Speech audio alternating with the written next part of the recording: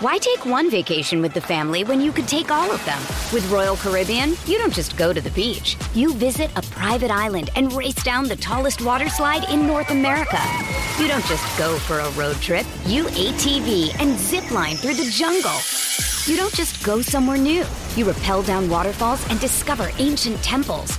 Because this isn't just any vacation. This is all the vacations. Come seek the Royal Caribbean. Ships Registry, Bahamas.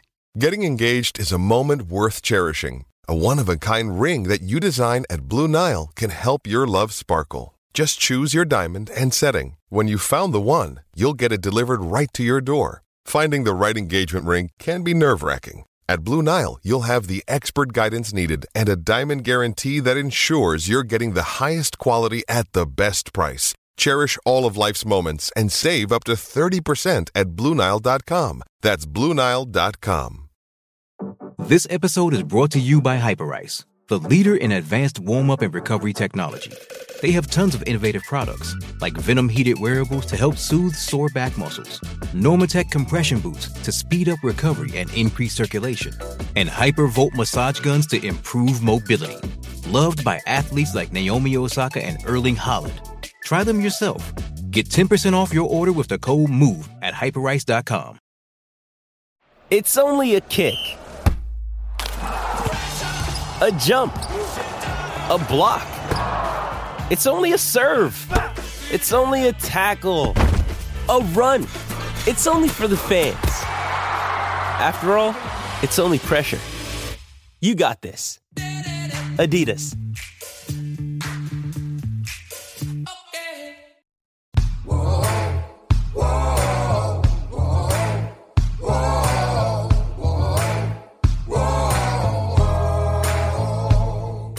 Hi, everybody. This is Hondo Carpenter from the Fans First Sports Network Las Vegas Raiders Insider Podcast, presenting to you another Las Vegas Raiders coach or player press conference. We are there. We are absolutely locked in, and we are part of the Las Vegas Raiders, not the organization, but we're connected to it because we are beat writers who cover it every single day. Thank you for joining us. We're so proud to be part of the Fans First Sports Network. Let's get right into this great press conference so that you can stay as connected as we are. In terms of like veteran players and guys that you may or may not play, is it full go for everybody in this game? And do you feel like, because you look at teams around the league and certain teams are We're the Raiders.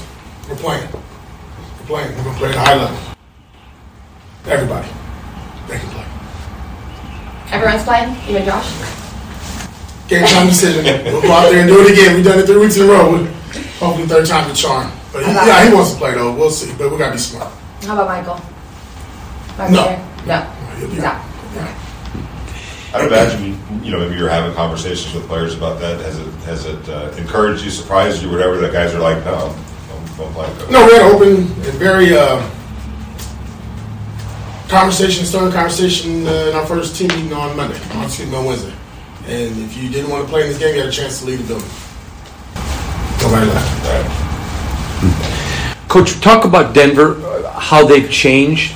I mean, obviously you guys played them the first time, but I'm not asking for secrets, but just in general, how that they have, changed over the season. Well, I think confidence is there. I think they've understood what their head coach has probably asked of them, along with the offensive and defensive coordinators and special teams. You can see that. You can see the growth and improvement each and every week. You can obviously see there was about a month stretch where they were playing really, really good football as a team. And I think defensively, they've really stepped up a notch. I mean, they're playing at a very, really high level, giving their offense great opportunities to score points and win games. What I see is a team that's just like us. They're going to play. This is not an exhibition game. This ain't preseason 4. This is week 18. For us, last game, divisional game at home. I think it's going to be a really, really good game.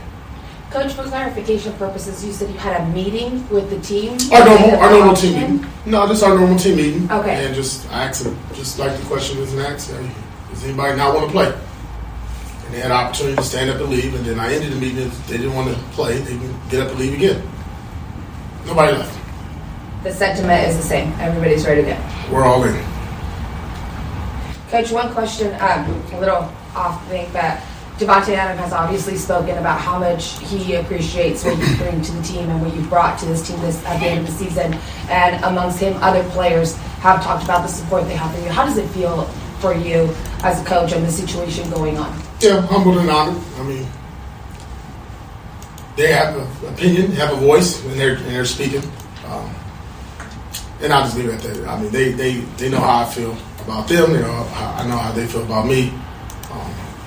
It's been stated. I mean, I appreciate it. You were on the defensive side of the ball prior to taking over. But what have been your impressions of Devontae? He seems like a pro's pro, somebody that gets it on all levels. What have you heard of being now his head coach? Yeah, I mean, a guy that comes to work every day. I mean, I started at the beginning of the day in meetings. How he prepares, how he preps, his note-taking, his film study, his conversations with not just the receiving group, but the offense, the quarterback, our OC. Then when you go on the field and you just watch the body of work, I mean, he works. You know, this is not a guy that's, kind of breezing through year 11 and saying, I got it, I made it. You know, he's trying to get better each and every day. He pushes our guys. He's made our younger DBs really, really, really better and a lot more skill. Because if you're covering the best guy every day, I don't know how you don't get better. Right. It's been impressive to watch how he carries himself, both on and off the field, how he talks. I mean, at the end of the day, you're dealing with a guy that, like we talk about, is one of the best in the game, and he carries himself as a pro on and off the field. AP, you are so focused on the task at hand. Have you taken time over these last 10 weeks to think about it, to enjoy it? I mean, this was a dream of yours. Have you done that? Yeah, the bye week was kind of cool. I did that during the bye week, but other than that, no, sir. It's been really the focus on winning each and every game, giving our team the best opportunity, putting ourselves in position to win games, making changes, making adjustments, self-reflection, not being flatline with anything we're doing, always trying to find an edge. So, at the end of the day, when would I be satisfied? I always look back to my career. I really didn't reflect on my career or what was going on as I played until I finished. And whenever I get done coaching, and if it's here or wherever else it may be, that's when I reflect. But right now, I'll be honest, I am a very focused person on today.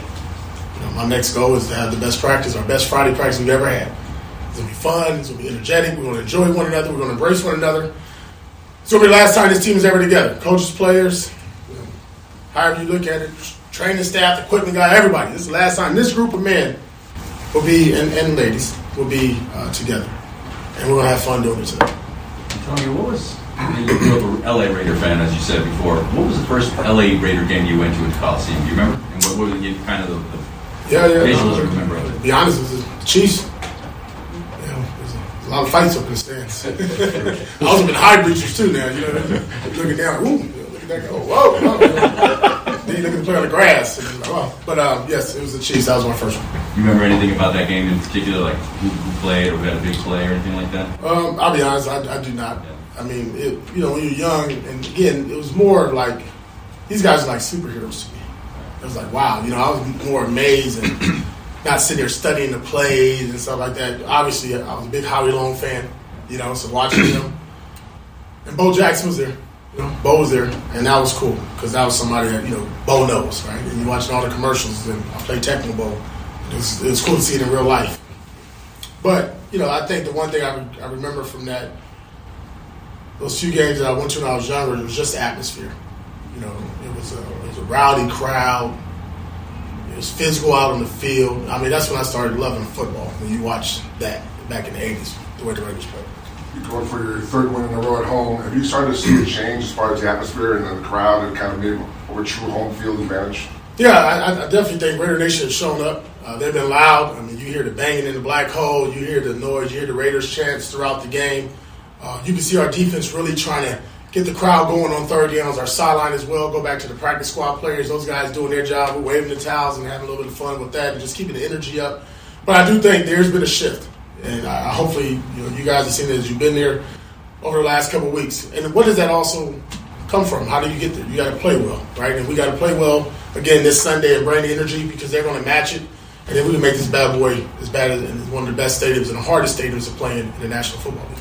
What has Jack Jones brought to this table, to the team, not just on the field, but just kind of in that cornerback room? Seems like they all play with a little bit more extra edge now. Yeah, he's an edgy, swaggy player, extremely confident in his abilities to make plays and to cover. Like, there's not a guy. I mean, last year when we scrimmaged and went up against the Patriots, Jack Jones tried to go up against Devontae Adams, and it was a clinic for Devontae Adams.